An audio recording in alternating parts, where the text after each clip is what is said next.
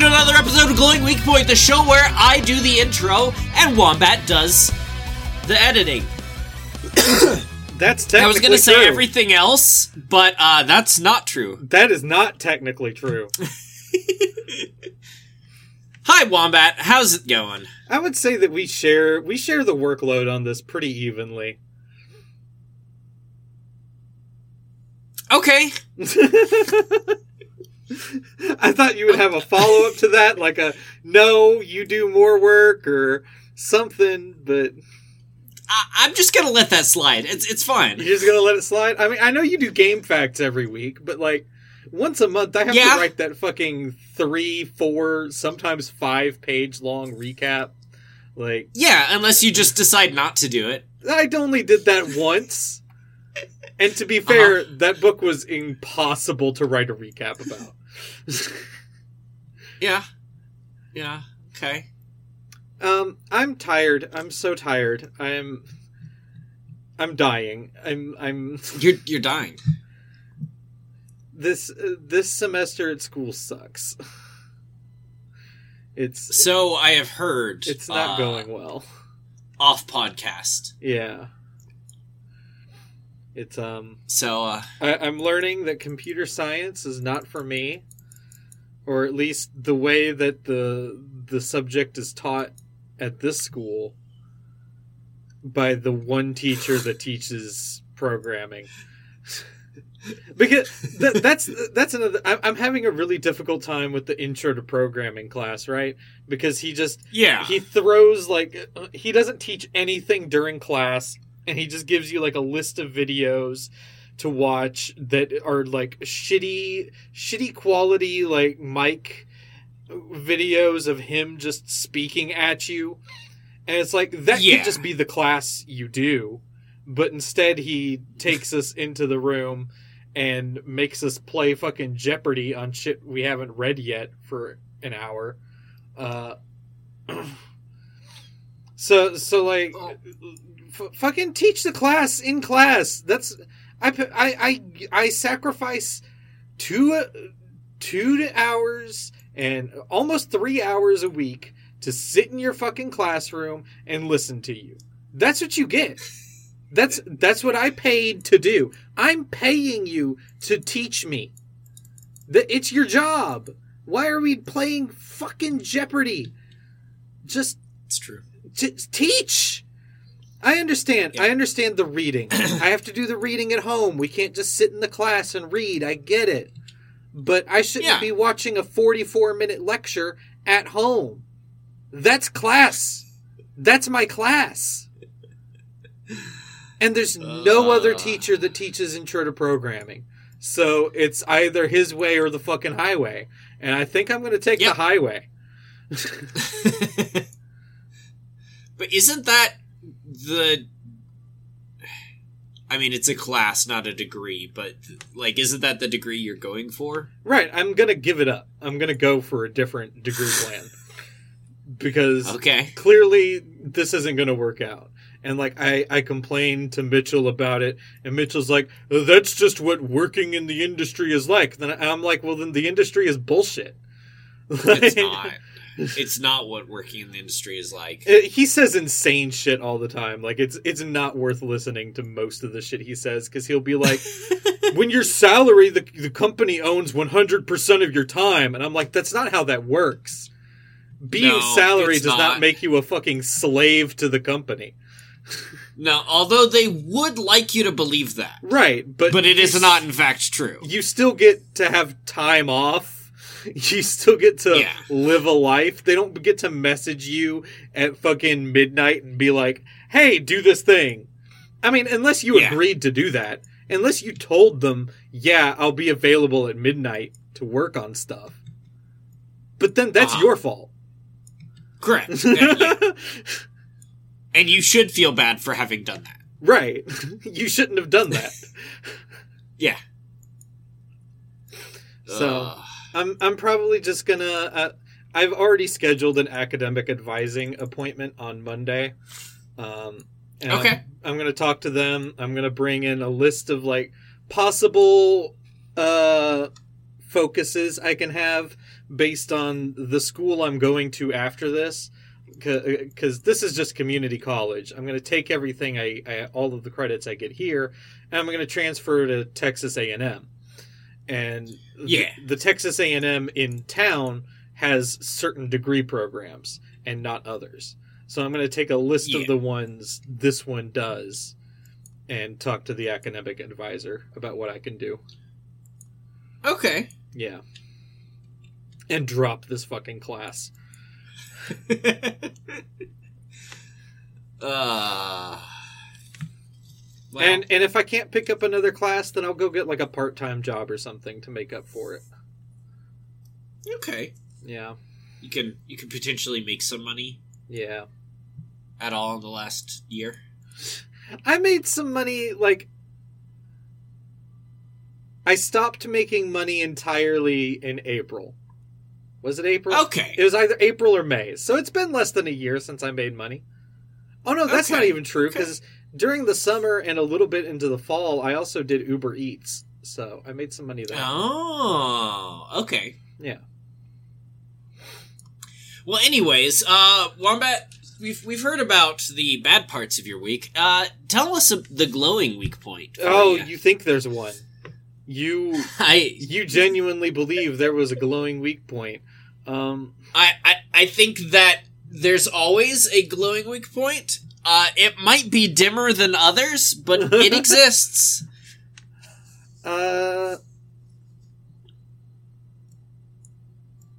Fuck. Okay. I'll say the baby. The baby is not as bad as I thought it would be. And that's mostly because I don't have to sleep in the same room as the baby. So I only have to deal with the baby during the day when I'm at home. Yeah. Sometimes. Yeah. Like every now and then I'll hear the baby crying and I'll go and pick up the baby, and then if she keeps crying, then I'll check her diaper and I'll change her diaper. Someone will walk in with the bottle of food, and I'll give her food, and then I'll sit there and burp her, and then I'll lay her back down, and I move on with my life. It's a long process.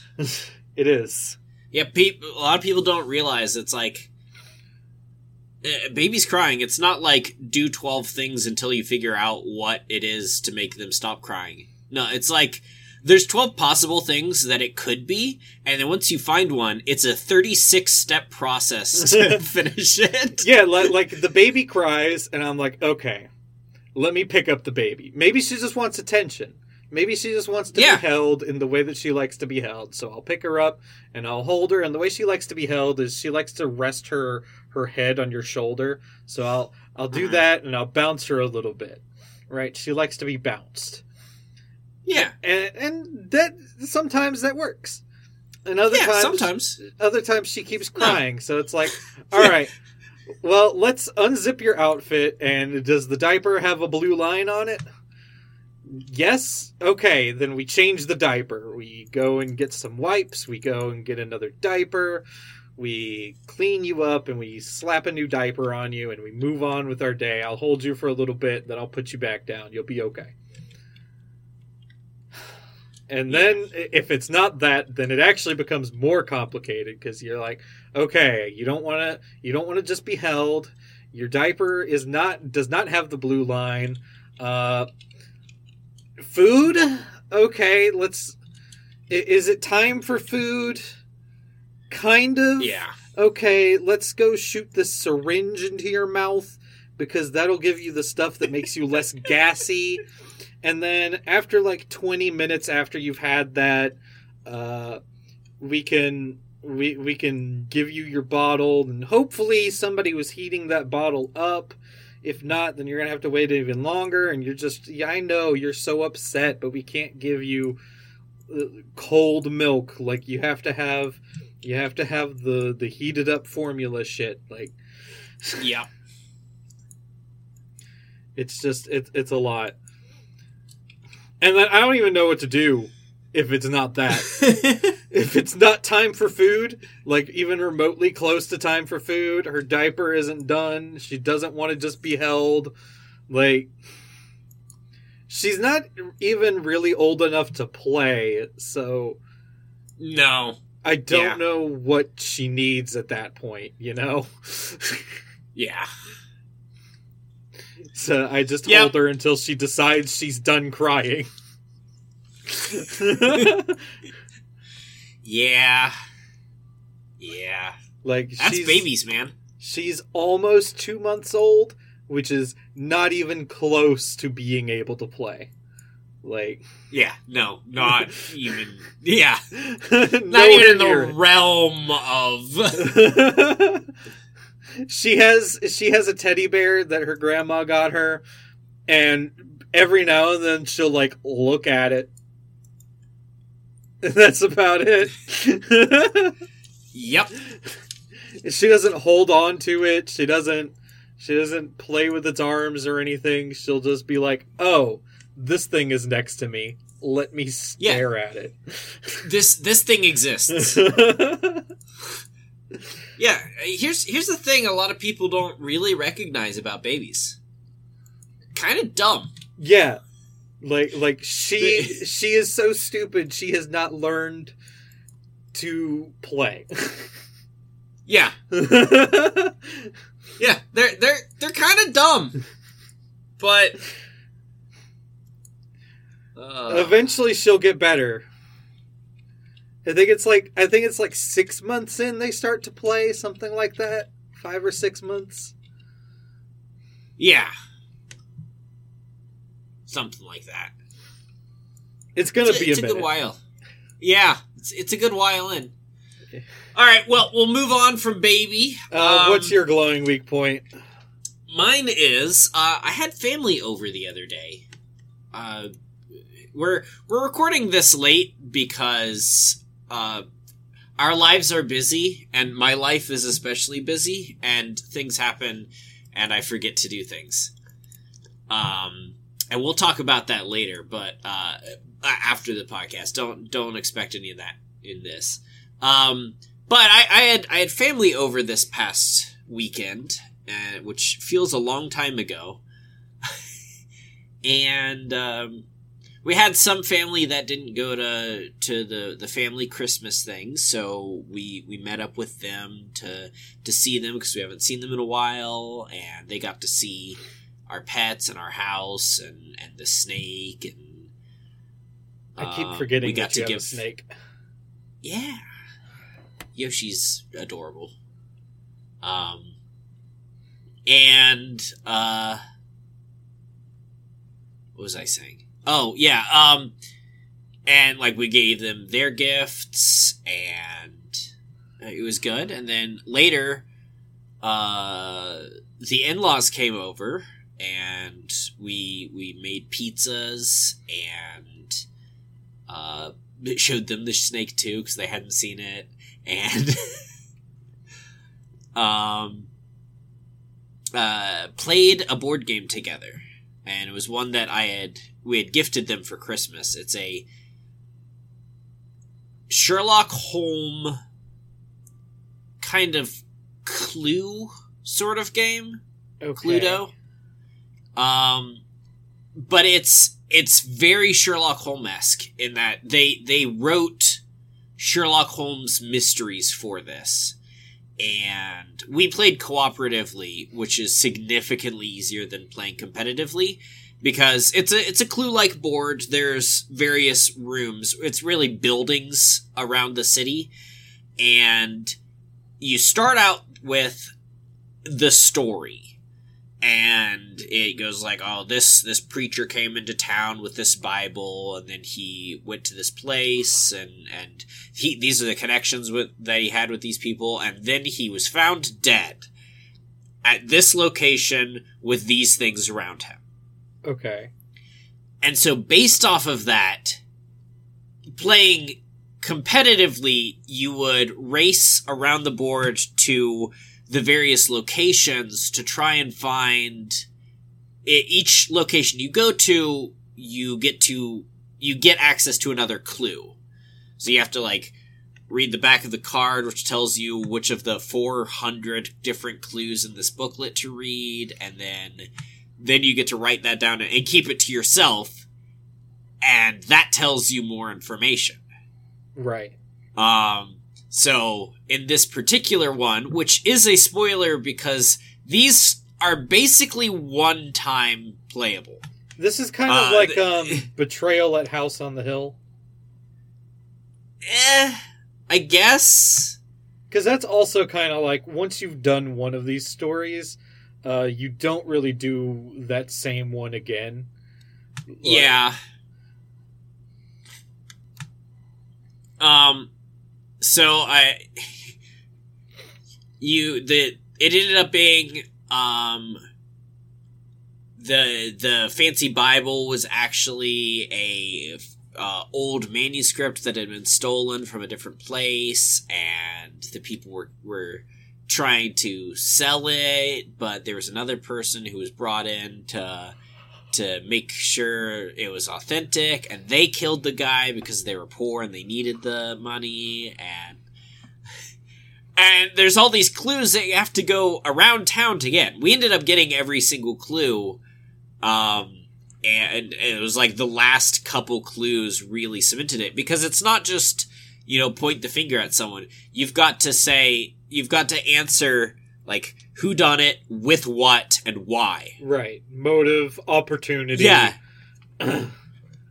Yeah. Like, what did they kill him with? And I honestly, I personally got that wrong because I thought it was more literal than what they were saying.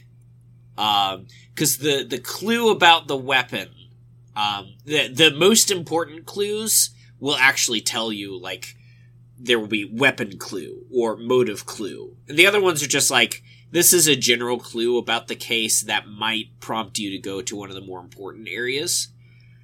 And, so the weapon clue was, the Bible says that he who lives by this dies by this. The sword. Which, yeah, it's a sword. And he was at a play for Hamlet. And everyone else said that he died by a sword. But it was a preacher man who was carrying a Bible that has disappeared since. And we don't know what the murder weapon is. You overthought the shit out of this, didn't you? So, the man who lives by the word dies by the word in that case. But no, it was sword. I was like, yes, clever game. Not so clever game. I was too clever for the game. Okay. Yeah, but it was a very enjoyable game, and it comes with 20 different stories, and we went ahead and gave them an expansion for it, which has 20 more stories in it, and there's like 9 more expansions, so it's good luck. Not as bad. Yeah, it's not as bad as just like you play it once and then, well, you're done. Right. I mean, it sounds cool. So, I'd like to play it. What was it called? Yeah. I think it's just like The Adventures of Sherlock Holmes, or maybe just Sherlock Holmes, the board game. Okay. I'm looking it up real quick just to... Sherlock Holmes Consulting Detective?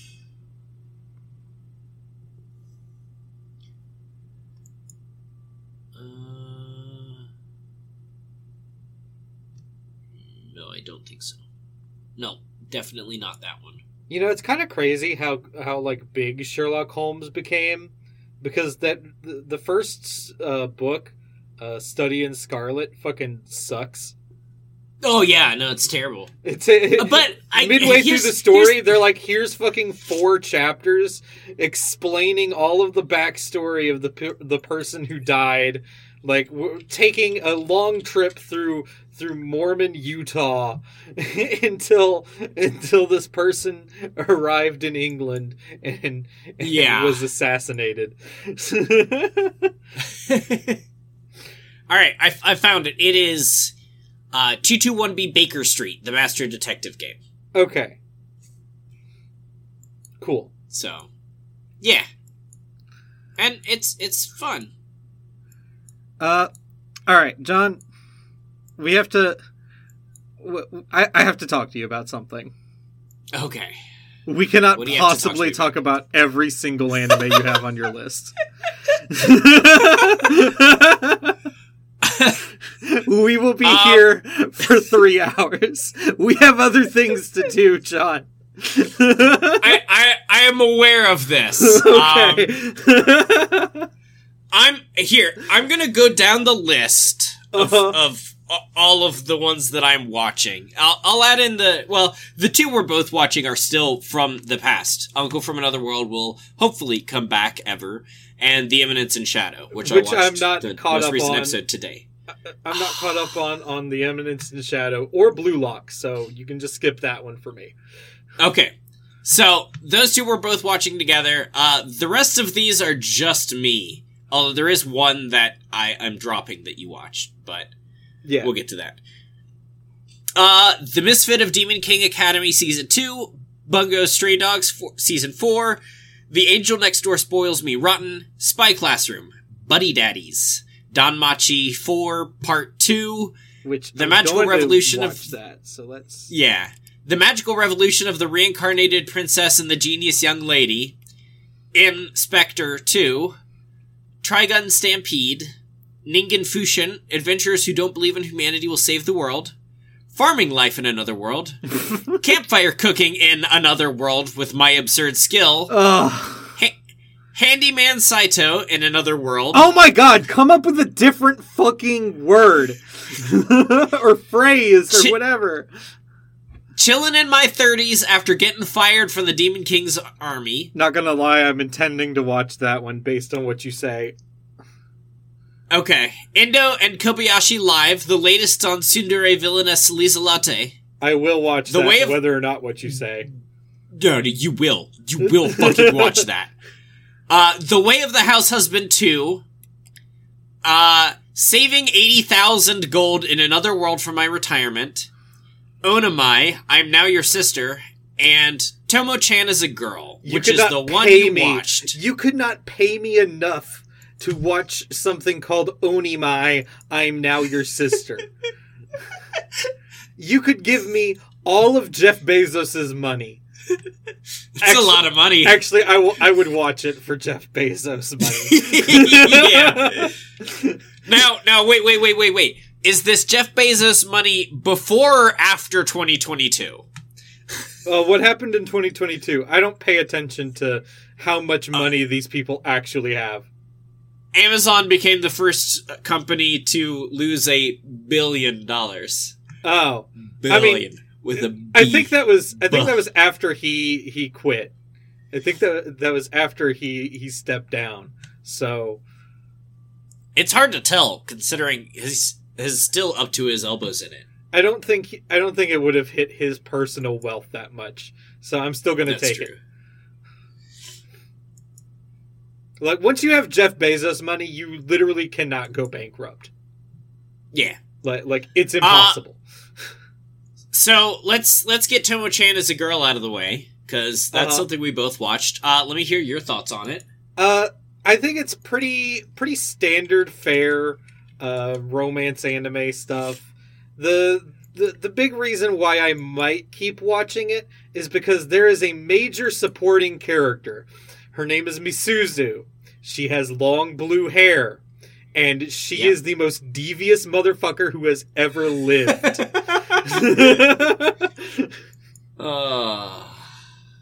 Yeah. But basically, Tomo is a girl. Obviously, that's the name of the show. But she's like super into karate, and she gets into fights and stuff. And so her best friend, who she's into, she has a crush on, he just treats her like one of the guys. But it kind of feels like he just treats her like one of the guys in order to avoid like his feelings for her. we never get an insight into what's going on in his mind. So we kind of just have to go based off of his actions. And the way he acts sometimes makes it feel like he is very intentionally trying to not look at her like a girl. Yes, he is very specifically, pointedly referring to her as male only. But at the same time, still trying to get in the way of her having a relationship with other men. Right. He got super jealous when he realized that the senpai that she had was a dude and a potential love interest. Yeah. But again, we don't get to see inside his mind, so we don't know that's exactly what he was thinking, but it's pretty well implied. But yeah. Misuzu will keep me hooked into the show. Also, I don't know if you made it far enough to meet the blonde-haired, blue-eyed girl whose name I forget. I think her name is like Carol or something. Yeah, Carol Olston. Yeah. She's great. She asks everything so deadpan. It is amazing. Like, she's Misuzu, but with a much like cuter, girlier personality and voice, right? Okay, yeah. So you have two devious motherfuckers fucking with these people's love lives. That's the reason to watch this show. The actual interaction between Tomo and Jun, it's pretty standard shit, but the twists thrown in by those two is fun. I dropped it because, one, I'm watching too much anime, and two, it's misgendering the anime. It's like that. The entire thing is just people misgendering her constantly. Are they? I can't. I don't know all the words, so I'm just reading the subtitles, and it doesn't really like people aren't misgendering her in the subtitles. Are they in the actual Japanese? It really... I mean, he specifically is. He is. Okay. Yeah, that's fucked up then. I didn't know that. It is, yeah. And also, gender roles are bullshit. And they are. And it's basically like, you're not a girl unless you wear frilly dresses and paint your nails and are in the kitchen. That's not the message of the show. Like, it's definitely... That's the way Tomo takes it. No, because there's an episode where Tomo is like, oh, I'm gonna wear a skirt without the shorts underneath. And be like all girly and stuff. And it just makes her, like, super uncomfortable and embarrassed and shit. And then, I mean, Jun does say some fucked up... Like, she gets groped on the train, and Jun says some, like, fucked up victim blame shit. And gets the shit punched out of him for it, at least. But, like, the message that Tomo takes at the end of that is to just wear what you're comfortable with, rather than trying to force yourself into something just because of gender roles. But it's difficult. I don't know. It's hard to land. I didn't know that shit about him misgendering her the whole time. Yeah. Moving on to the next one on my list to toss. Onimai, I'm Now Your Sister. So cannot possibly basically be good. Big Brother is a NEET, and his super intelligent scientist younger sister slips him some drugs that turns him into a little girl.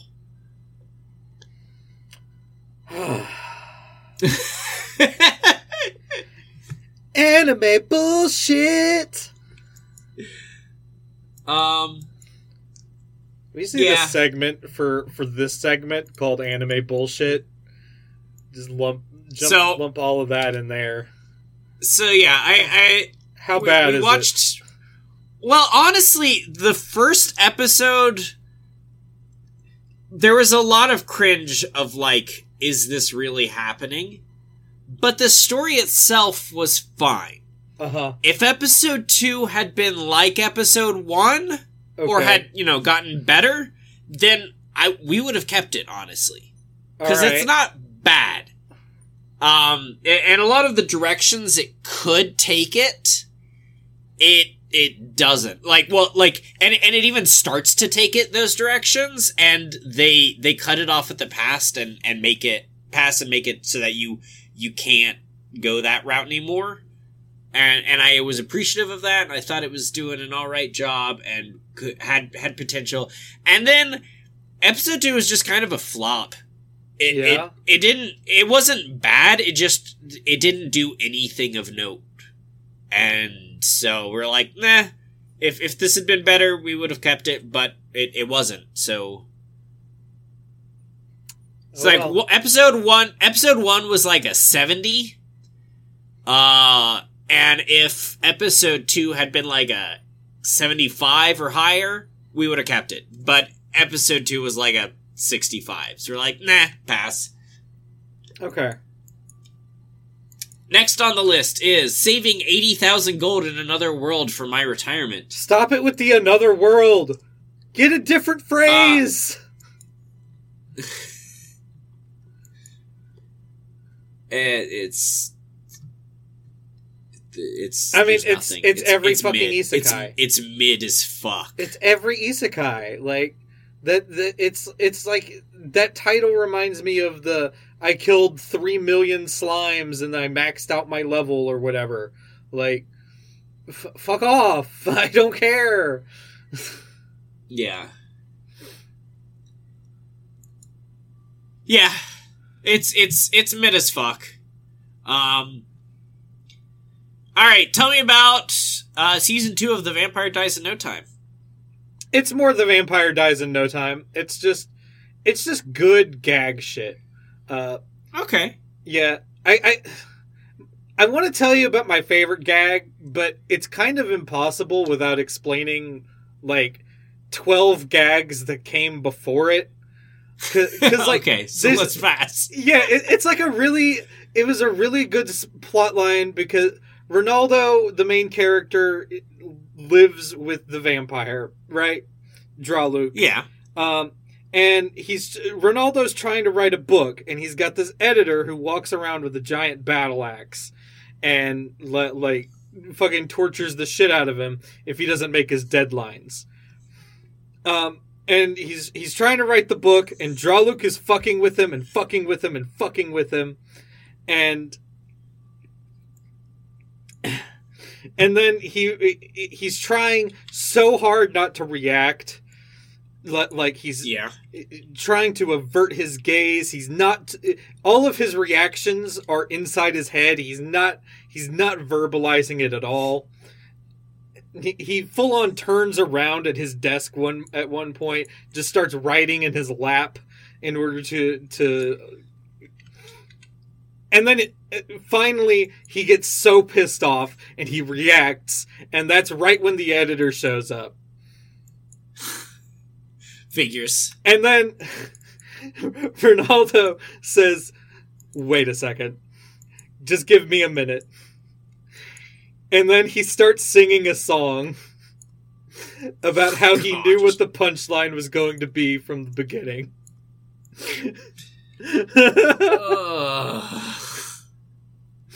And it was beautiful. But it's not funny explaining it, because you haven't seen the fucking 12 gags of him getting beat up by the editor before. Nope. It's one of those things where you cannot walk into the show in the middle of it. Like, it's a gag show, but most of those are like, you can hop in whenever and it's going to be funny. But this one relies so much on you knowing everything that came before. Yeah. Which is fine, but it's like, it's weird for gags. It is. Let's talk about Way of the House Husband 2. Okay. I mean, there's really nothing to talk about, dude. Did you see Way of the House Husband? Yes.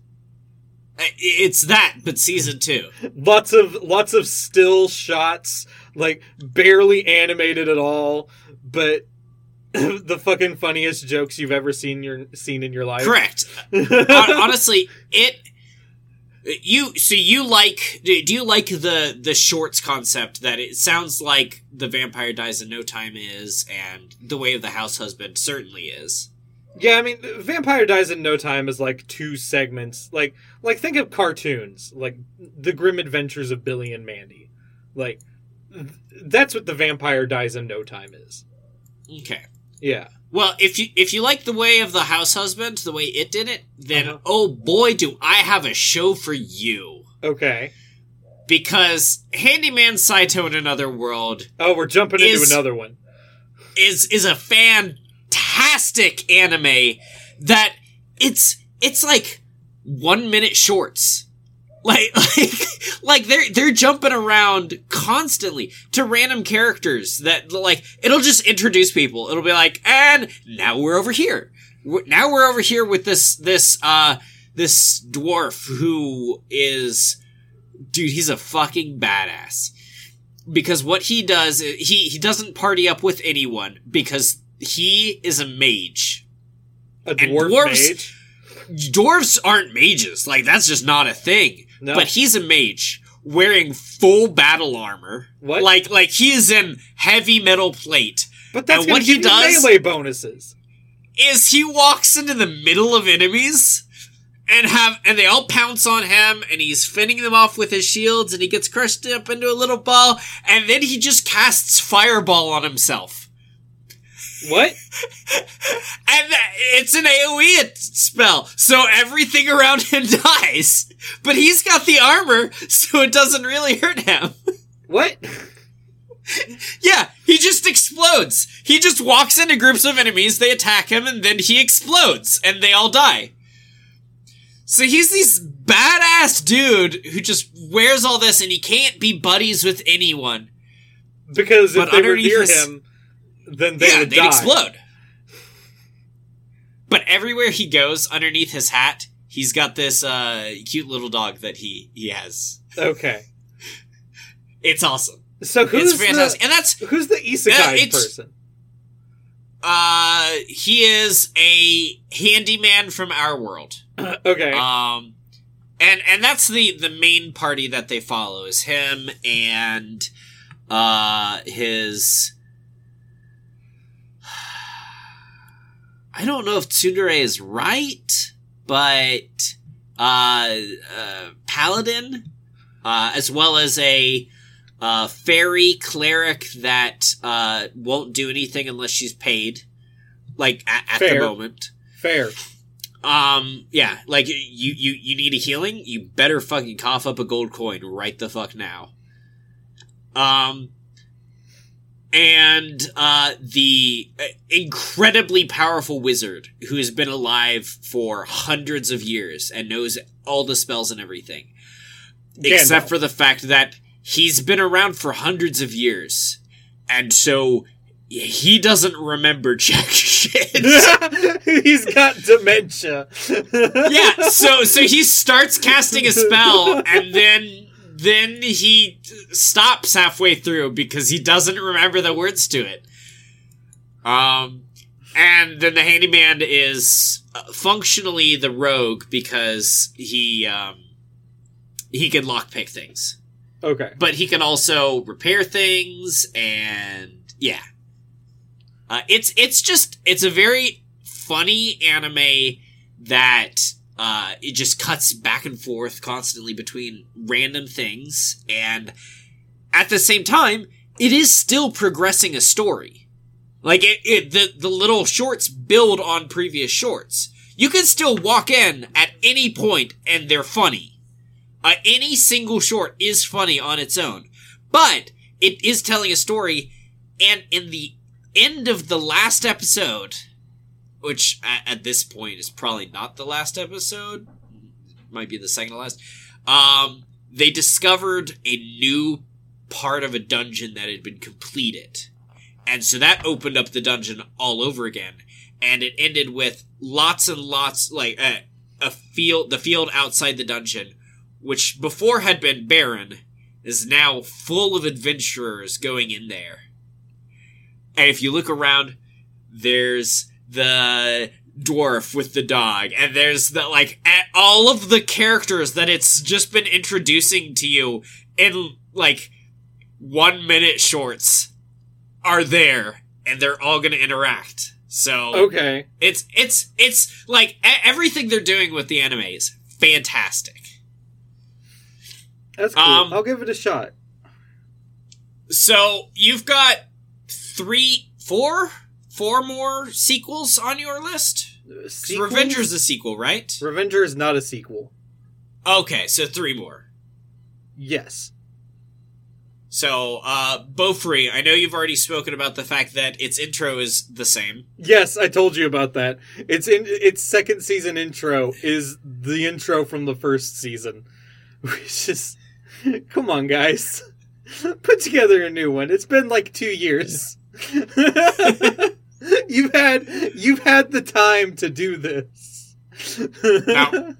No, they didn't. How's Vinland Saga? It's starting a little slow, which, remembering how the first season ended, is to be expected. Yeah.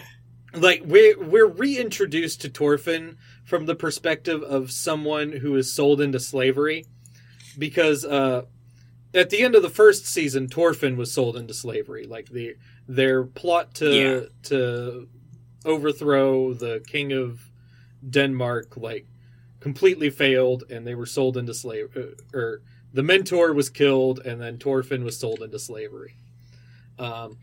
And rather than immediately jumping to him at the beginning of the second season, we get a long extended like history of this guy named Einar, from him living in his peaceful village to the village being destroyed by raiders, and his mother and sister being murdered in front of him, and then he's sold into slavery and shipped across the sea, because he's from northern England, to Denmark, where he is then bought by somebody who says, like, hey, you can buy your freedom back if you work this piece of land into a wheat farm, in the core, and like, I'll buy your wheat from you over the course of like 3 years, and then you can buy yourself back, right? And the thing that he has to turn into a wheat farm is the densest forest I've ever fucking seen. But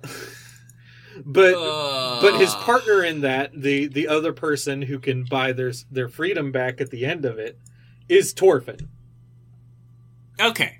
And he's a completely different person from what we saw before.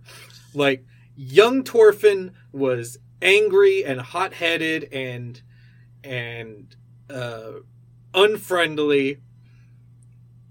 And this new Thorfinn is aloof and distant, cold, bordering on like not suicidal, but like, I don't give a fuck if I die. Uh-huh. Like, I am fine with death. In the third episode of this season, he says as much. He's like, not a single good thing has ever happened to me in my life. Like, why should I fear death? Ugh. Yeah. So, he's in a much different place than the first season. And I'm looking forward to him breaking out of that, because I want good things for Thorfinn. Yeah. We gotta get through some more of yours. Yeah. Okay.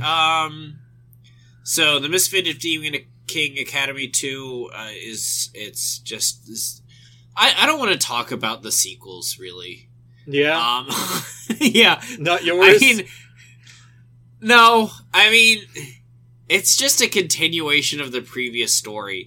And if you haven't been watching it, like Bungo Stray Dogs Season 4, if you haven't seen Season 1, you're not going to have any fucking idea what's happening in Season 4. I watched like half of Season 1 and then gave up. So, like, it's like so much has happened in that show that it's pointless to start talking about it. You'd start telling me character names, and I'd be like, "Who?" Because it's possible that like half the main characters have died at this point, and they've introduced an entire new cast. And like, so basically, here's the way I'm going to do it. Misfit of Demon Academy 2. If you liked the first one, this one's pretty good. Bungo Stray Dogs Season 4. If you liked the first 3, this one's pretty good. Inspector 2. If you liked the first one, this one's pretty good. Actually, hold on. Yeah. Actually, I want to know about that one because I gave up near the end of Inspector because it starts out interesting and then it hits a slog where it decides that its last like 9 episodes are going to be a single story arc.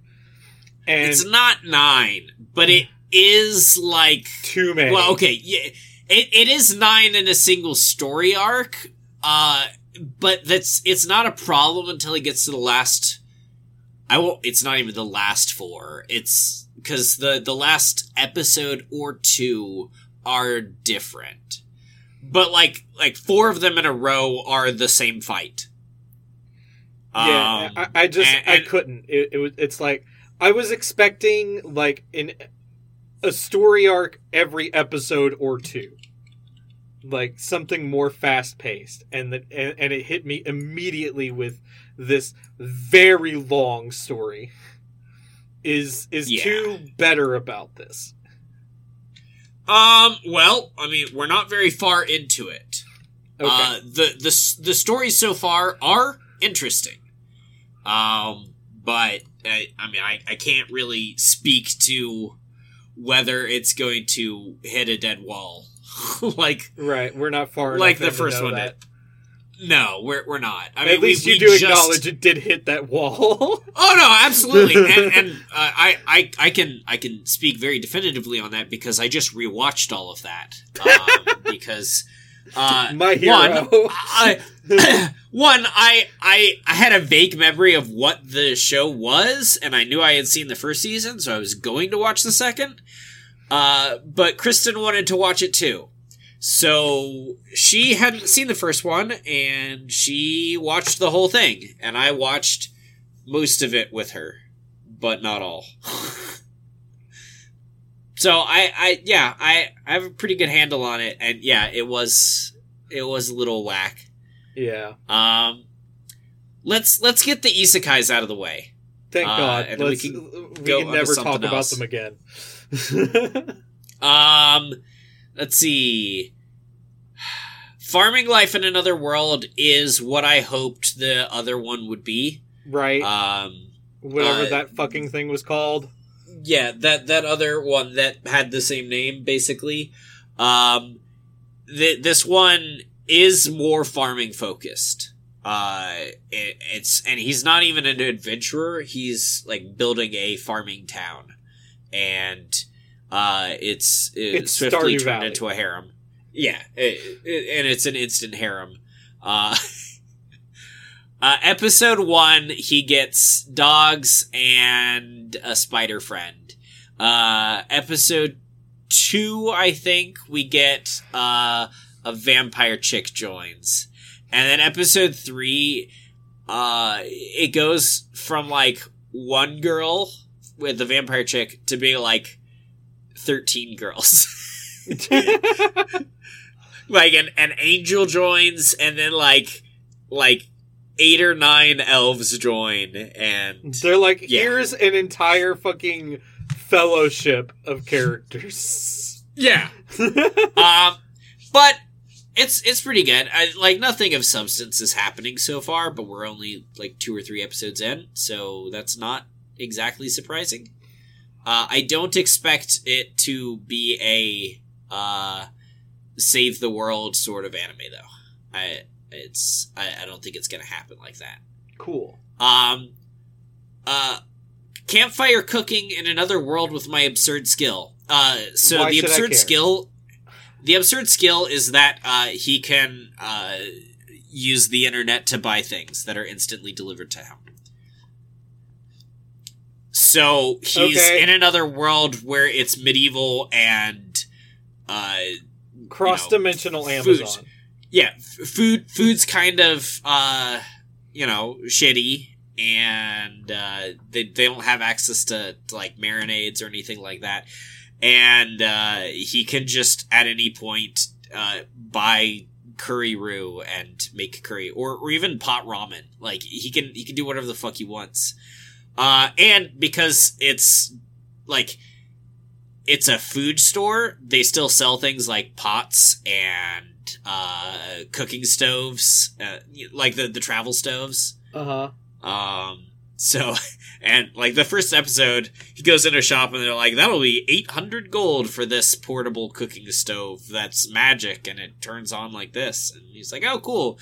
And then he went home and used like 6 copper online to buy one. That's just one that I have currently outside my garage for when I need to do hot pot and stuff. Right. It's just your Coleman grill. no, I have a legitimate one. But yeah, like it is an absurd skill, and they are doing funny things with it. So that amount of it is enjoyable. Okay. Also, episode 1 ends with him signing a contract. What is it when you have a familiar contract with Fenrir the God Wolf? Cool. Yeah, who just chills with him now and eats a lot. So, yeah, I mean it's pretty good. It's another tame one that's not really gonna, go into a whole lot. Let's get Nagatoro. through chilling in my 30s. No, before okay. we go to Nagatoro, get through chilling in my 30s. Chilling in my 30s is not one that you're going to be watching. No? I can tell you that now. Yeah, I was hoping that it was going to be something similar to the Banished from the Heroes Party, right? But it's not. He, like, right after getting fired from the Demon King's army, he lands in the very large bosom of a backwater girl, and she's incredibly strong, and he becomes an adventurer, and he's not actually a demon like he was brought up as. He's actually a human, so... Right. I mean, I've seen the cover... of the cover or whatever. Yeah. It's not actually that good. Okay. And honestly, I'll give it a few more episodes and then I will probably drop it because, again, there's too much on this fucking list. Tell me about Nagatoro. Nagatoro is perfect. Nagatoro is my favorite one of these like slice of life kind of anime where two characters don't get along, but they secretly actually super get along and they're really into each other, but they're both afraid to tell each other. Yeah. And I couldn't really tell you why it's my favorite. Is part of it the fact that the main guy literally doesn't have a name and is just called Senpai? Yes. That is part of it. Is part of it the fact that the show started out where Nagatoro was like actually abusive, and then apparently the author realized like, oh, that's not cool or hot, and so she just became more like playful. Yes, I like that a lot.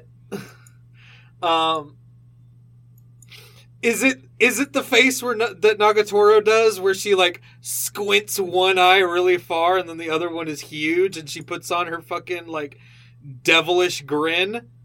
That's part of it. it's just a good looking show. And it's really funny all of the time. There's aside from those first couple of episodes where Nagatoro, like I said, was kind of just abusive.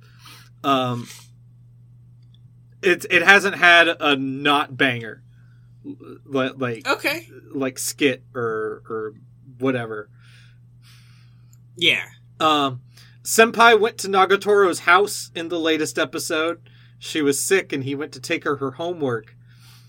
And we were introduced to Ane Toro, which is what he calls her older sister.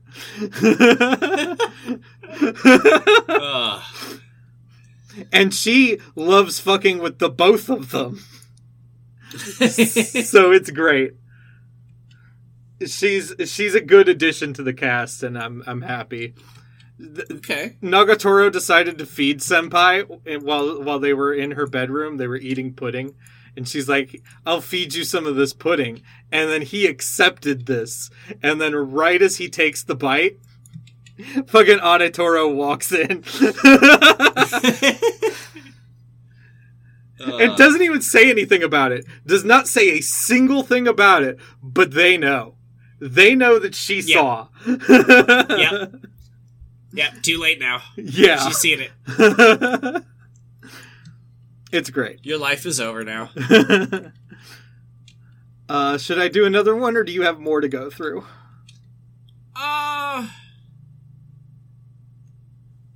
Trying to see what I want to talk about. All right, I'll talk about Trigun Stampede. I love Trigun.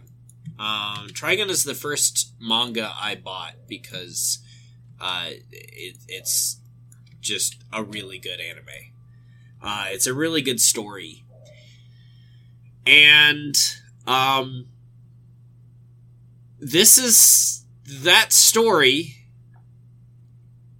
if it was animated by the people who do Ruby. That doesn't sound good. I'll be honest. It's not Ruby Season 1 level of bad. Right. I can't imagine much being that bad. No.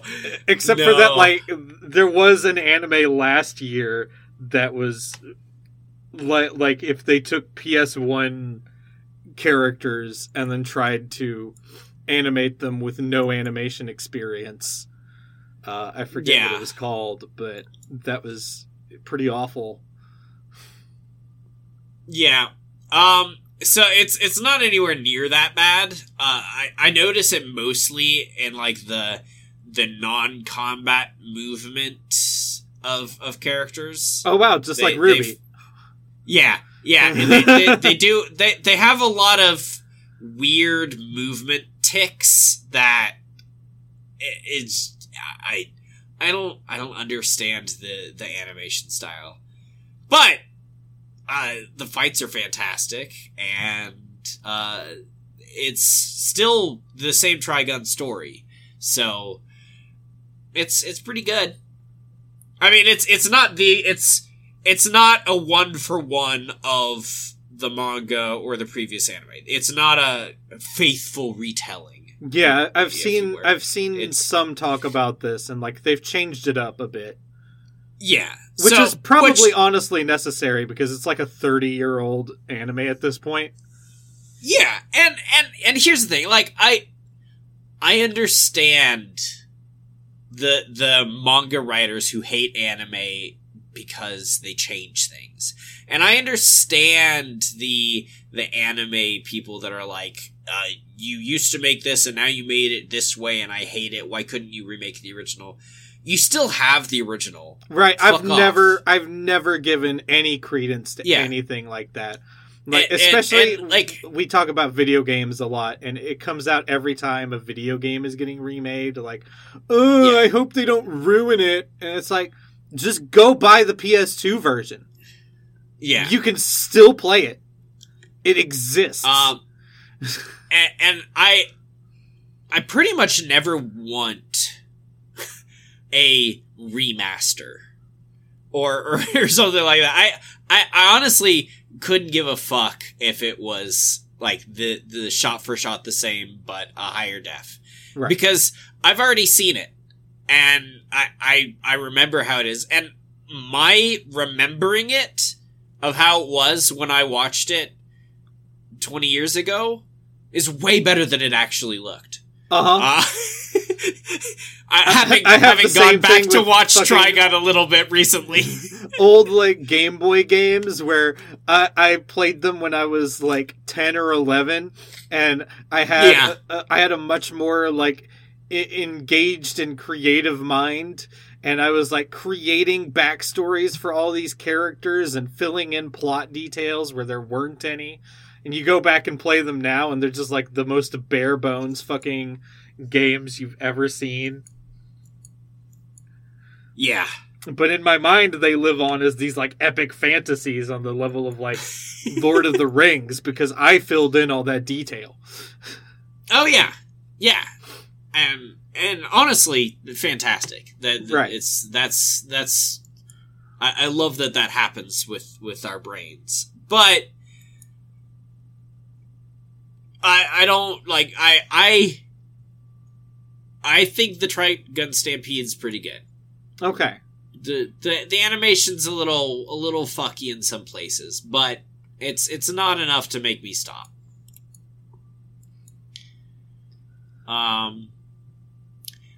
The magical revolution of the reincarnated princess and the genius young lady. Too long. Yuri. It's Yuri, is what it is. The title is too long. It's just Yuri. And is the reincarnated princess reincarnated from our world? Yes. Okay. I'm assuming so, because she's going around making. She can't use magic in a universe where all royalty can use magic, and that is their divine mandate.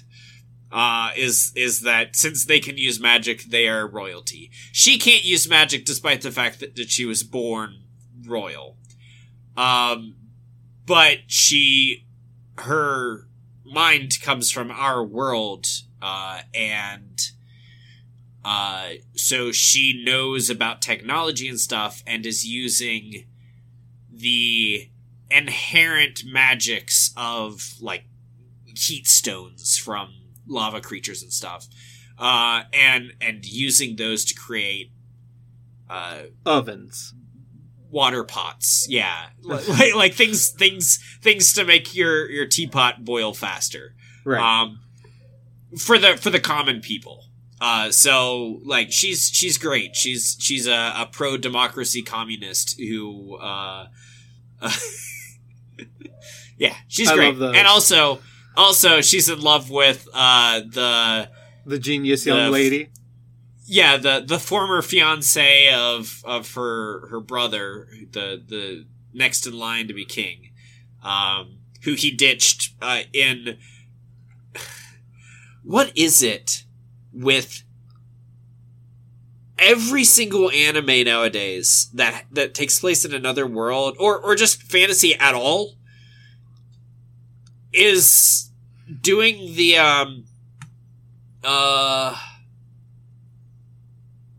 I've heard about this. Is it you're trying to say Shield Hero? No, dating sim. Dating sim. Like they're all the what was that anime? Not My last Life season, but the season the before. No, the one that I didn't want to watch, but you told me I had to watch, and then I watched past the first episode, because the first episode sucked. Oh, right. I know what you're talking about, but I cannot remember the name of it. Yeah, but like that setting of all the royals in a school together, and then, like, there's the fantasy dating sim. And then there's the common girl who comes in, and all of the royals fall in love with the commoner girl. And then the bad guy is always the prince's fiance. Yeah. Yeah. Yeah. every single anime is doing that now. Because there was one last season that did it. This season, the Liza-Lotta Indo Kobayashi live one, I mean, that one is just legitimately that setting. But it's doing it. And then this one did it as well in that, like, she was made out to be the bad girl, the genius young lady. She wasn't. It was a whole plot to get her out. So that the prince could be with the commoner? Yeah, correct. And the prince is a piece of shit. But, like, why does it keep showing up? I don't know. Like, My Life as the Villainess did it, and now everybody's fucking doing it. Yeah.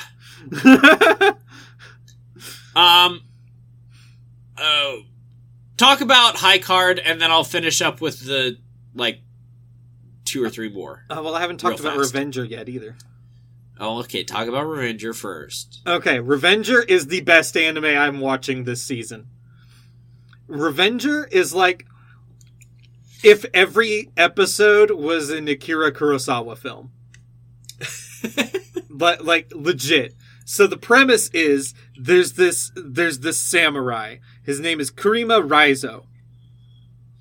And he was tasked with murdering his father-in-law, or future father-in-law, because his father-in-law was in the opium trade. I should also note, this takes place in a time period that anime doesn't really like to cover too much, where the samurai are all just corrupt at this point, basically. Yeah. Like, Western influences come in, and they're all working in the drug trade and shit. While the government... Let's give a little bit of credit, though. It wasn't just the Western influences. They were pretty bad before we got there. They were always bad, but this is the point where there's, like, Kurima Raizo is the last honorable samurai. Yeah. This is the point where there's nothing redeemable about any of them. Yes. There were points during their time where there were things that were redeemable about them, but they were always bad. Right. The system was always bad, and there were good actors within the system. And now there is one good actor left in the system, and he is out of the system by the end of the first episode. Which is actually called Once Upon a Time in Nagasaki, just to really lay into, like, that Western influence from Kurosawa films, like, because all Westerns are basically just Kurosawa films. But, so Kurima Raizo is tasked with killing his future father-in-law, who is, said to be an opium dealer. Well, then he starts to head back to report to his lord. And on the road back, he runs into more samurai serving his lord. And they shoot him. Oh. Yeah, they're cleaning up loose ends because the person who was dealing the opium was not his future father-in-law. It was his lord, who was getting some scrutiny from higher up, and so he laid the blame all on the father-in-law. But Raizo is saved by this group of people who are all secret Catholics, and they perform revenge for people. So there's this gold token thing, and if you bite the token and you give it to the right people, then they will carry out your revenge for you. Like, you're incapable of it. You're dying. You bite the piece of gold, and then one of these people comes along and finds it, and they'll carry out your revenge. Nice. Or you're going to go to prison for something you didn't do. You bite it and you hand it to them, and they'll carry it out. So that's what these people do. And they were given a gold token by the father-in-law in order to carry out revenge against the Lord. Not against his killer, Rizzo, but against the Lord, because that was the one who was actually bad. Yeah. So Rizzo agrees to help them after having been betrayed by the Lord. He agrees to help them infiltrate the place. And says, like, oh yeah, I won't do any of the fighting or anything. And then as soon as they've all run off to go kill people, he runs off to go kill the Lord. He intentionally left out some information about a secret passageway so that he could be the one at the end of the secret passageway to kill his Lord. Gotcha. So that when his Lord escaped, he could... Yeah. And he does. He kills the shit out of him. And... from that point on, each episode is just him. He now works with the Revengers, and each episode is a different story, always tied to the opium trade, but they're always carrying out a different person's revenge. Okay. So there's like an overarching storyline, but each one is also contained within itself. Okay. Yeah. And each episode is just really good. It's just really good samurai action. There's a doctor who uses a bow that is bigger than him, and his arrows are harpoons. Nice. It's awesome. Everybody should watch this. It's like a more serious Cowboy Bebop kind of thing. Okay. I love it. I mean, it sounds good. Yeah. And then High Card, I'll get through real quick. High Card is like, that cartoon Shaolin Showdown. Yeah. Yeah. So there are 52 cards in the world, in this fantasy world. It looks like our world, but it's not our world. There are 52 playing cards, and each one of them has a specific power, and these cards choose people, right? And yeah, when you've been chosen by the card, you can utilize its power, and they're all incredibly different. The main characters, for example, is a low-ranking card. He is the Two of Spades. And what this does is he has a gun, a revolver specifically, with he can conjure up bullets for it whenever he wants to. So he has no like he won't run out of ammo. He just has to reload it every now and then. Yeah. And he can see through things in order to shoot more precisely. So, like... well, that's cool. When he really woke up to his power, he like, saw deep underwater to a car that had sunken below the water, and he shot through the glass so that the person could get out of the car. Nice. Yeah. So that's his thing. But in the first episode, we're introduced to a guy who, when he's using his card's power, can turn anything he touches into marbles. Oh. Which sounds stupid, except when he's turning people's heads into marbles. Yeah. Yeah. I mean, that's what I would immediately think. Yeah, like the first thing he does is grab somebody's arm and sever it by turning that part of the arm into marbles. Yeah. So you've got like varying degrees of powers going on here. And the main character gets roped into all of this and ends up working at this car company that is a front, basically, for a group of people who hunt down these cards to collect them and take them out of society. Gotcha. And, I mean, it's kind of like the Revenger thing, where, like, each episode is its own thing. Like, we found out about this person who has X card. We're gonna go get X card. Yeah. Okay. Yeah. Also, a fucking deep cut with Shaolin Showdown. Right. Like, haven't thought about Marble 9 Dots in a long time. But explaining it, you see where I get the comparison, right? Yeah, I understand. Yeah. The Angel Next Door Spoils Me Rotten is a lovely anime, kind of slice of life romancy. It's enjoyable. It's definitely one that I will be watching all the way through to the end. Spy Classroom is about a team of misfits that join a super spy, and they work together, each using their own special abilities that are somewhat useless on their own, but also very niche to perform subterfuge and super spy things.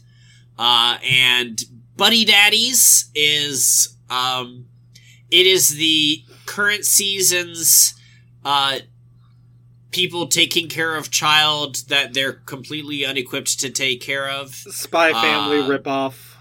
Yeah. Honestly, I'd say it's closer to that the Yakuza the gangster one. Yeah, the Yakuza one. But they're assassins, and I mean, it's cute. It's less enjoyable than many of the other ones we saw last year because the kid's fucking annoying. So we'll see if I keep watching that. And Ningen Fushin, Adventurers Who Don't Believe in Humanity Will Save the World, is pretty good. It's about a group of people who all got burned by society, and they can't trust anything, but they team up because they all can't trust anyone together. And they're sort of figuring out their differences and adventuring because they each need the money to for their vices. Because the main character, once he got dropped by society, decided to become an Idol fan. So he needs lots of money to go to Idol concerts and buy Idol merch. And another one, who's a very intelligent wizard, likes to spend all her money on betting races, and the priest likes prostitutes. So great. Yeah. Okay. It's an enjoyable show. But we spent way too much time on that, so we're gonna rock through these you brought too many facts, anime. the facts about the Dragon Stomper. Way too many anime. I don't know how you have the time for all that. Well, there's a reason I didn't watch the movies. Dragon Stomper is a top-down role-playing game developed by Stephen Landrum and published by Starpath for the Atari 2600. Stephen Landrum. It's a great name. It is. Man, all these people with great names. See, here's the thing. The sucky part about these great names. Because you look at all these people and you're like, damn, why is their name so good? Why isn't my name that good? And then you're like, oh, that's right. It's the last name, the part I couldn't control. Right. I got sidled with the most common last name in, like ever. Western society. Yeah. Not ever, So, because Chinese last right. names are more common. Yeah. But like Landrum, Chuck Landrum, sounds great. George Landrum, sounds great. Uh-huh. Like no matter what you throw, it's gonna roll off the tongue well. Listen. Brett Landrum. His name's Brett. Yeah. His name's fucking Brett. I should hate him. But yeah. But now his name's Brett Landrum? God damn! You can still make it bad though, because Brad Landrum. That doesn't work. You're still Brad. Like, fuck you. Chad Landrum? No. Okay, maybe Chad Landrum. I was thinking Chad before I said Brett, and it works. Yeah. But even, listen, other names work with Brad too. Like, Brad Pitt. Brad Pitt is an awesome name. His name is Brad. Fuck. Yeah, but Pitt's another one that's like, ooh, that's good. Right. Yeah. I wish I had a good last name. Fuck. In Dragon Stomper, you play as a dragon hunter who must, by order of the king, journey far away to an ancient dragon's lair to recover a magical amulet hidden within. Yeah. Yeah, I mean, that's pretty standard. Typical fantasy shit, yeah. Now, if they wanted to make it interesting, you bring the magic amulet back to the king, and then the king betrays you, and he kills you, but you don't actually die, he just thinks you're dead, and then you have to take your revenge out against the evil king. You've been watching too much anime. Move to Act 3. The game takes place in 3 main segments, starting with the wilderness, which you wander through collecting money and other valuables from abandoned castles, huts, churches, mazes, and more. This is both to level up your strength via potions and magic rings you find, as well as to get enough to either bribe your way past a town guard, or find a pass to let you in. Along the way, you are subjected to numerous random battles against creatures, as well as the real monsters of the world. But if you die... the most dangerous game. I mean, it is.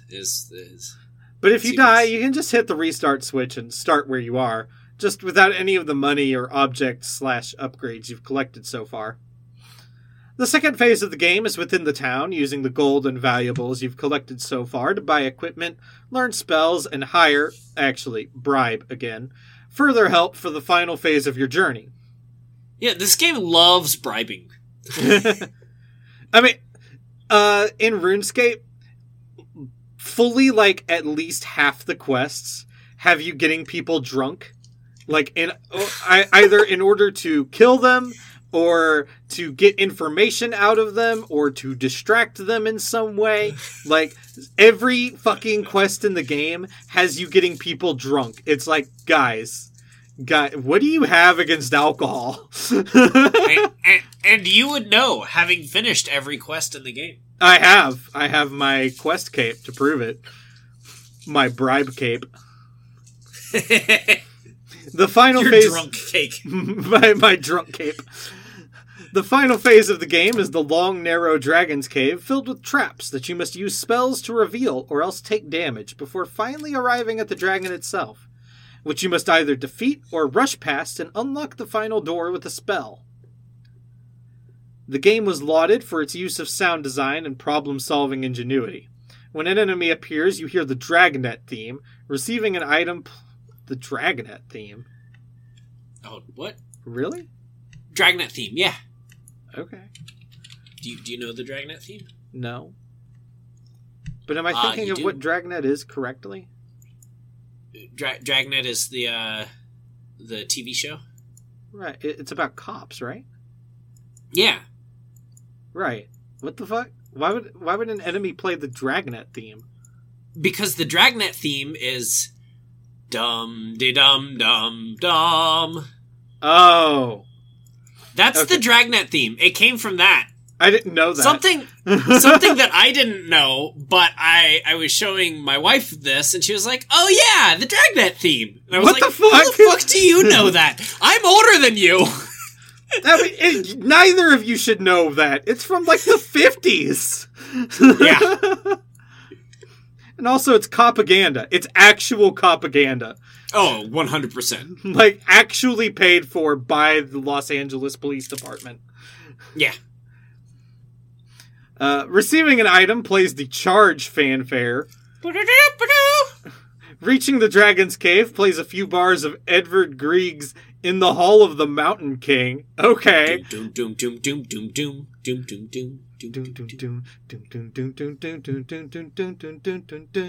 And dying treats you to taps. As for gameplay, with most adventure or role-playing games of the time, there's usually a straightforward path you must take in order to progress. But there's multiple routes around everything in this. Is this a sandbox game? Yeah! No, it's not. You don't have to hire anyone. You can kill the guards to get into cities and across bridges, although it's very hard. And even with the end, you don't even have to beat the dragon to win. Yeah, you can just rush past them and unlock the door with a spell. That's cool. To do all this, the Atari needed some help, but the publisher Starpath had that in spades with the Starpath Supercharger, a peripheral that added 6 whole kilobytes of RAM to the Atari, which only had 128 bytes to begin with. It's something like 70 times the amount of RAM. Like, go open a Word document. Write nothing in it. Save that Word document. That empty Word document is bigger than this.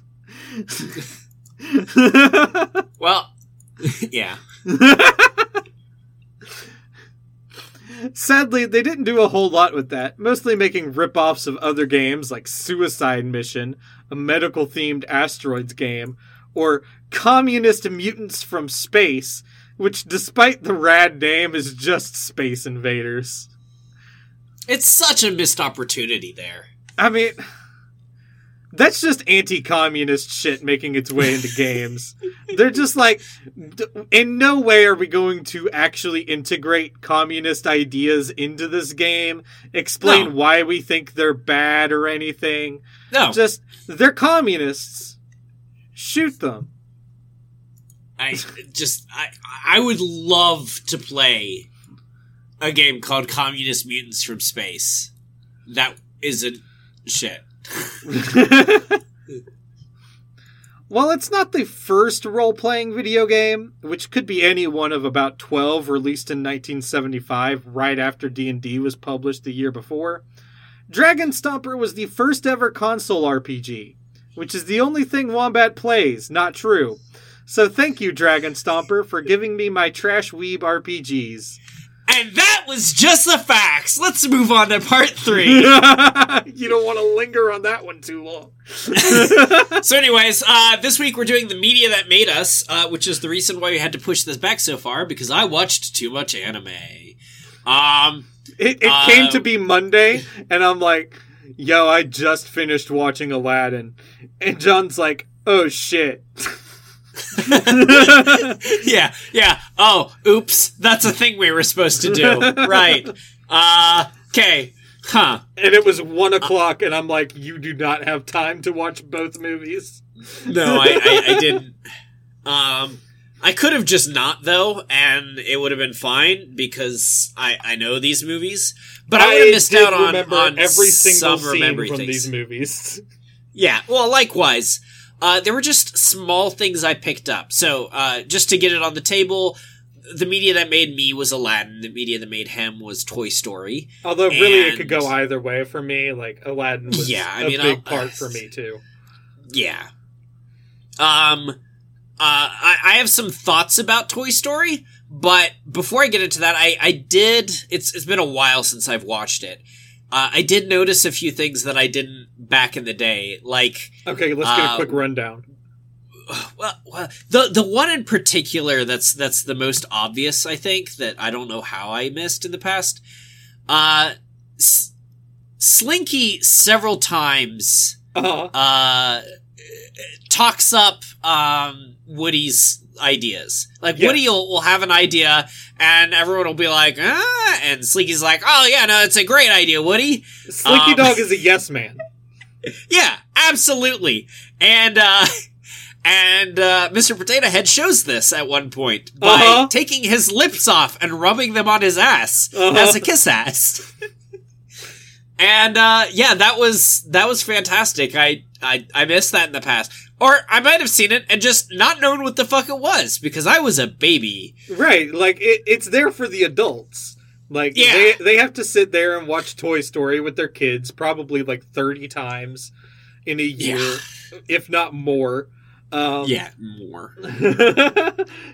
So you need. I know my nieces probably saw Moana like 50 plus times the year it came out. Like, yeah, it's. But you need something to get a chuckle whenever you're forced to watch it over and over and over again. And Yeah. that's one of those things that's there for you. So I did appreciate noticing more of those things. I didn't notice any more from Aladdin because I've seen it like 100,000 times, and more recently. But I'm not the hugest fan of Toy Story, so it's been a minute since I've seen that. I'll say both of these movies hold the fuck up. Oh yeah! They are still both so good. It's insane how good they are. Yeah, these movies aged like fine fucking wine. Like, like there's nothing really problematic in them at all. Like. It's just the only thing you could say that's problematic would be like in Aladdin, Jasmine is treated like historically she would have been, right? And the entire movie is pointing out how fucking awful that is. Yes, and the resolution of the movie is let's not do that anymore. The resolution is the Sultan being like, wait, I'm the Sultan. Yeah. I don't have to let it keep being this way. Yeah. I'm the Sultan. It's always been this way, but it doesn't have to be. Let's change it. Right. So where do you want to start? I'll just let you go, and then I'll say why I don't like Toy Story. Okay. So the reason why I like Toy Story so much is it's a story about friendship, right? But not like it's not like a normal friendship. It's one of those where the two of you meet and you fucking hate each other's guts, and then you end up like maybe your teacher puts you into a group together, right? And at first you really don't get along, and you're rubbing on each other's nerves like the wrong way all of the time. But eventually you have to fucking nut the fuck up and work together to get the project done. And then you realize, oh wait, there's not actually like that much of a difference between us at all. Yeah. And it's just a really good message to impart to children, I think. Because that's one of those things that will carry with you for the rest of your life. You will always be in situations where you're going to be forced to work with somebody that you don't get along with. And correct. Maybe you can take lessons from this movie and learn how to be friends with people that you might not otherwise be. I mean, it's very true. I mean, I've been doing that for like 100 episodes now, but like... Damn. Yeah, no, you're right entirely. That is something you're just gonna have to deal with. It's life. You're gonna meet people you don't like at first glance, and also people are going to replace you in certain positions. Yeah. You're not always going to have the prime spot on the bed, but you just gotta understand and move on. There'll always be other beds to be the place on. It's also a story about self-discovery. Both Woody and Buzz have to learn like what kind of person they really are throughout the course of the movie. Like Buzz, he's a piece of shit. Buzz in a much more obvious way because he starts out not thinking that he's a toy, and he has to come to grips with the fact that he is. He's a piece of plastic. He is, in fact, a toy! You are a toy! That scene happened, and I was watching this with a friend over Discord, and I was like, you know what? This scene at the gas station is my favorite scene. This whole thing at the gas station, it's the best scene in the movie. Like, it's pretty good, yeah. Yeah, I'll agree with that. But Woody has to realize that the kind of person he was before, like he doesn't listen to others very well. He's very good at telling people what to do, but he's not good at understanding where others are coming from, and he No. has to learn how to do that throughout the course. of the He's movie. very self-centered. Yes. But he does learn and grow and become a better person by the end of it. And I love that. Yeah. One minor gripe I had is Buzz doesn't think he's a toy. But No. throughout the course of the movie, he's constantly following the rules of the toys. Correct, yeah. He's never like, oh, let me interact with this big person. Maybe they'll help me. He goes lifeless in front of Andy like everybody else. Yeah. And that's a little confusing to me. What's your big complaint? I'm ready to hear it now. So, there's a few of them. One is, it's a very frustrating movie. And there's a lot of Disney movies that are just frustrating. The Little Mermaid. Yeah, it is. It's just, you see the issue is self-made, and it's just idiocy that's causing it. He's a jealous piece of shit. Yes. And because of that, he does attempted murder, and... Okay, hold on. He did not attempt murder. He was genuinely just trying to knock Buzz behind the dresser. Yeah, he was. Yeah. It turned into attempted murder halfway. Yes. Through no Yes, fault of it his is. own, really. It was premeditated manslaughter that turned into unpremeditated murder.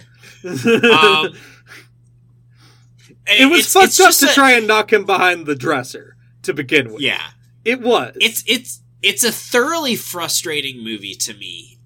Just all the every decision that Woody makes, and it focuses on Woody, so you get a lot of that. Right, it's one of those movies where the villain is the protagonist. Yeah. Because Yeah. the closest thing other than Woody the movie has to a villain is Sid. Sid, yeah. And Sid in the toys sense is more like a force of nature. Correct, yeah. Than an actual villain. Like, he doesn't know any better. He's just a kid playing with his toys in a destructive way, but, I mean, they're just pieces of plastic to him. Yeah. Like, so the closest thing you have to a real villain with, like, motives is Woody. And so Yeah. it's a weird movie to watch because of that. Uh-huh. Especially But, for like, a Disney movie. Yeah. It's just very frustrating, because, like, you could say a similar thing of, like, there are some frustrating parts of Aladdin, too. I mean, Aladdin lies about who he is For way too long. Yeah. But that accounts for, like, 5 minutes of the film, if that. Yeah, he's Like, not he doing it all pretends- the time. Yeah, he pretends to be the prince to get in, and then he lies. Screw the Sultan and everyone else. The only person that matters there is Jasmine. And when he lies to her, then it's shitty. It's Yes. shitty at that point, and then he doubles down on it. It's shitty. But then they give you a break, and they go singing one of the best songs in Disney, flying around, I can and show you the world. he gives up, a little bit of facts about himself because she's not an idiot. Right, she knows it's you. Yeah. But he still, like, gives a half-truth of, yes, that's me, but that's not the real me. This is the real me. And he's shitty again at that point, and it immediately comes to a head of, like, hey, you were shitty for that. You should go tell her the truth. And he goes, okay, I'll go tell her the truth. And then it's not shitty anymore. Right. Like, it really is like 5 minutes with an intermission of frustration. Whereas Toy Story is frustrating from the moment they get Buzz to them working together to defeat Sid. Until halfway through the Sid's house section. Yes. Yeah, it's not until the turning rocket point of gets the movie, strapped to him. No, not even then. The turning point of the movie is Buzz jumps off the fucking railing. Yeah, but Woody's still kind of a piece of shit there. Like it's really not until they start working together once he has a rocket strapped to him. Yeah, yeah. That's the part where because when he goes and saves him from being Mrs. Nesbit, he's still more thinking about himself in that moment. Yeah. And then it's fine again. Aside from that, my biggest complaint is that Slinky Dog should totally be destroyed, right? Like he's drawn completely straight at one point during the truck sequence. Yeah. He's a broken toy. He should be thrown away. He absolutely is. No. My biggest thing is that Randy Newman is the worst composer in Disney. How dare you? He sucks. Every song in Toy Story sucks. Some other folks might be a little bit smarter than I am. Bigger and stronger too. Randy Newman has one song, and That's is true. Only because it is ironically the best song. You Got a Friend in Me is amazing. It's beautiful. No. Fuck that song. Fuck Short you. People. Short People is the one thing Randy Newman has going for him. Short People? What is that? Yeah. Short People. It's his, it's a song he wrote just for himself. He released it in his 1977 album Little Criminals, where it goes, short people got no reason. Short people got no reason to live. What the fuck? Yeah. That was released on a commercial record? Yeah, they got little hands and little eyes. They walk around telling great big lies. They got little noses and tiny little teeth. They wear platform shoes on their nasty little feet. What the fuck? I don't want no short people around here. This is discriminatory. All month... they got little baby legs and they stand so low you gotta pick them up just to say hello. They got little cars that go beep, beep, beep. They got little voices going peep, peep, peep. They got grubby little fingers and dirty little minds. They're gonna get you every time. What the fuck? Well, I don't want no short people. Don't want no short people. Don't want no short people around here. So Billy Barty, boycotted the shit out of him, right? Yeah, I'm sure he did. So anyways, not a huge fan of Toy Story. Also, Toy Story 2, somehow even more frustrating than the original. I agree. For some reason, people so always say... frustrating. So many people say that Toy Story 2 is a better movie, and I'm like, Woody sucks worse in that movie. Uh-huh. At least, the first movie, I understand where Woody's coming from, a lot. I've been a jealous kid. I get it. But in Toy Story 2, he's just kind of like a dick for no reason. Yeah. Toy Story 3 is the highlight of the series. I don't think I actually ever saw it. Oh, you should. It is the best one. I love Toy Story, the first one, a lot. Toy Story 2's okay. Toy Story 3, there's no bad part. There is not a bad part. So, I grew up with Aladdin. I grew up with all the Disney films. Although, a lot of them I've only seen once. Like Snow White, I think I've only seen once or twice. Well, Pocahontas that's from, 1935? Bambi only once. I've never seen Bambi. I've seen the old Cinderella 12 times as many as I've seen the new Cinderella. And by new, I mean the one that came out in the 90s or something. I mean, I like Cinderella. Yeah. I like the 1 minute ago I saw her. That's it's one of my favorite Disney songs. I like the mice. Yeah, the mice are pretty good. But the movies that I saw the most were Aladdin and Beauty and the Beast. Yep, because watched a lot of that. Aladdin was my brother's favorite, and Beauty and the Beast was my sister's favorite. And because of gender roles and a misunderstanding of what that means as a child, because I grew up in a Christian household with 1900s mores, was I wanted to be more like my brother. So... So I always preferred Aladdin, despite the fact that Beauty and the Beast is still a flawless film. It's and a banger. has no frustrating parts. Like, No. it's just good all the way through. The only frustrating the thing songs about are it good is there, that too. Lumiere should be on screen more often. Correct. I agree with that. And maybe Cogsworth a little bit less. But...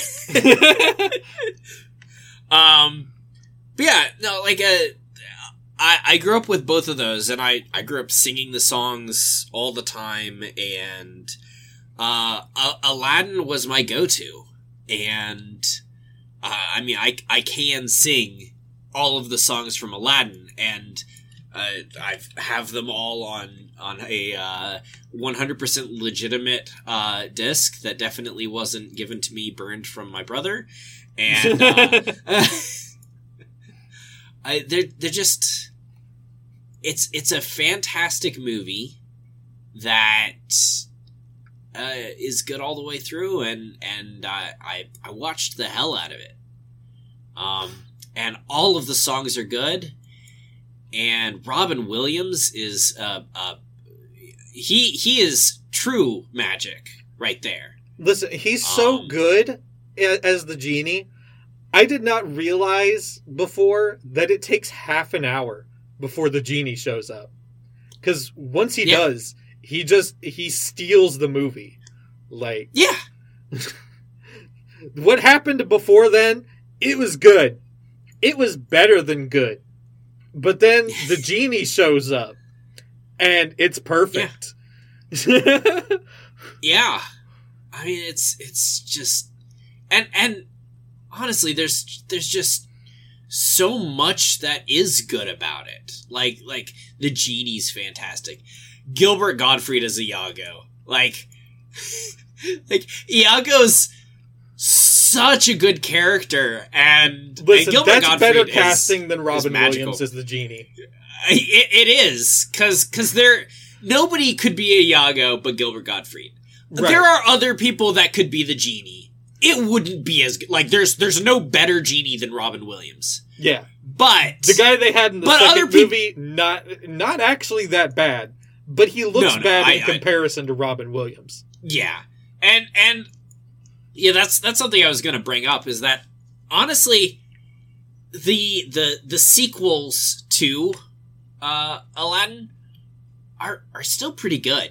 No, Return of Jafar sucks. Return of Jafar is a trash movie. But Aladdin and the 40 Thieves, is that what it's called? Yeah. That one's awesome. I might like Aladdin and the 40 Thieves more than I like Aladdin. Wow. I would have to go rewatch it, but I feel like that's what I got from that. It's Aladdin and the King of Thieves. The King of Thieves. Yeah. No, I don't have a problem with Return of Jafar. I just don't like Jafar. To be honest, I think Jafar is one of the weaker villains. Aladdin is great despite of Jafar's presence.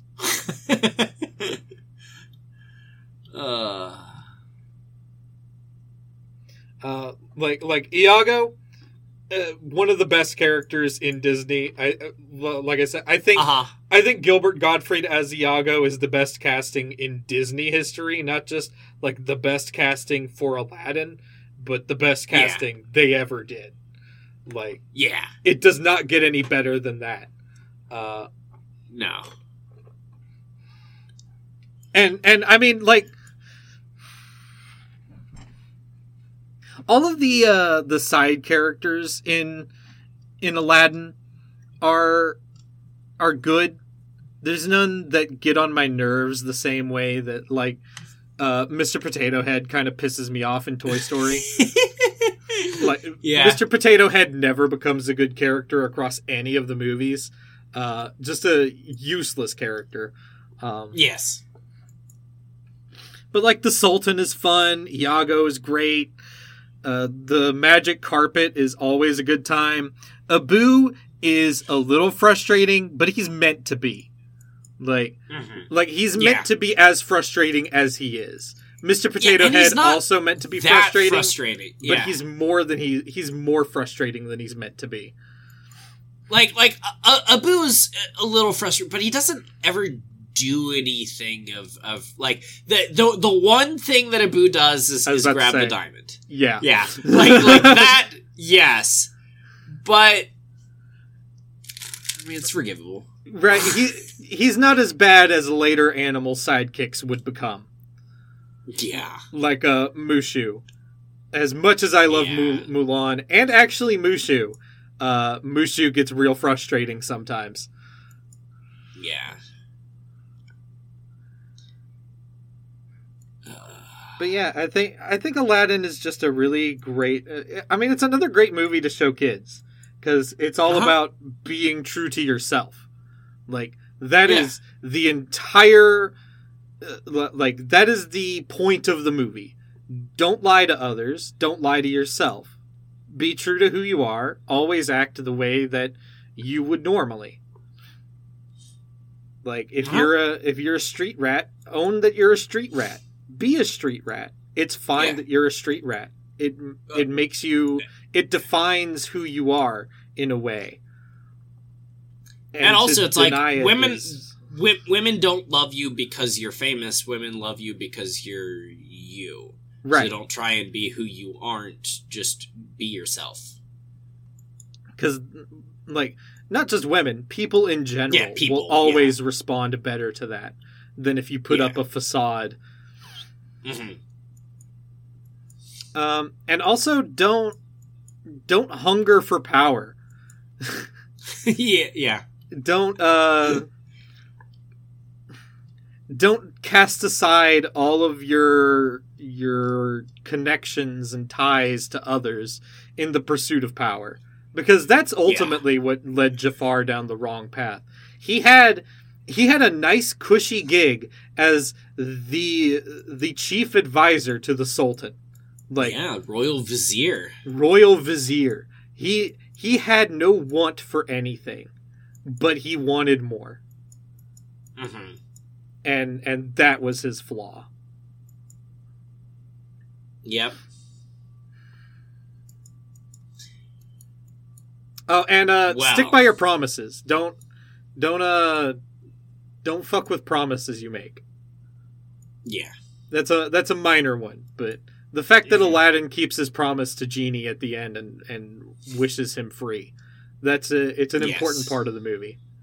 It is. And so sweet. All right. I kind of cried a little. Well, that's it. We're a very long episode this week, like really long. I mean, it just feels really long because we went so long on anime, but it's actually pretty normal length for us. Not recently. Recently, we've been cutting it back a whole lot. Well, recently we also had like a 45-minute episode. Well, I meant outside of that one. Anything you're looking forward to for next week? Oh, well, we've picked out each other's games. I haven't had the opportunity to play mine yet, but me either. We went through each other's backloggery, and I picked out John a game to play. It's a Velvet Assassin. Yep. And And John, I picked out Virgo versus the Zodiac for you. did you pick that out because I picked a V game, so you went to No. V's on mine? That was just a No, coincidence? I actually picked out yours first. I just put it in here. Oh, okay. And then you told me what I had to play, and I was like, oh, okay. Oh, and we've got I'll a tell you mutual what yours mobile is too. game if you want to play that with us. It's called... Yeah, so we're going to be playing Pawnbarian. This can't be good. It can't be. It could. The other thing to take note of is that if you want to be continuing to follow along, you should read Book 3 of Sword Art Online, the light novel. Fuck, I need to do that. God, I have so much I have to do this weekend.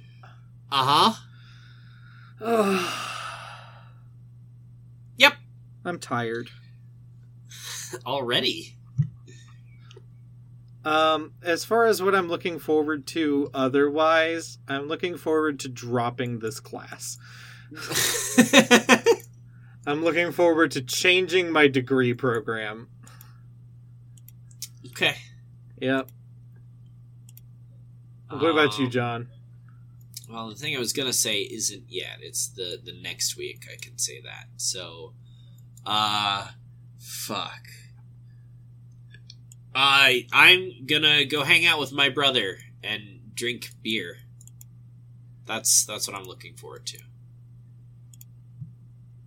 Cool. It's tonight, which normally would be like 3 days from now, but we're doing this really I'm late. not doing all this. It's like 45 pages for just one of the chapters that I'm supposed to read. Yeah, I'm not accomplishing that. Yeah, you are. Share this with someone who plays trash weeb RPGs on console, like Wombat does, and that would be a super huge help to us. And we'll see you next week, where we talk about SAO3 and play Pawnbarian and other games. See you next time! Bye!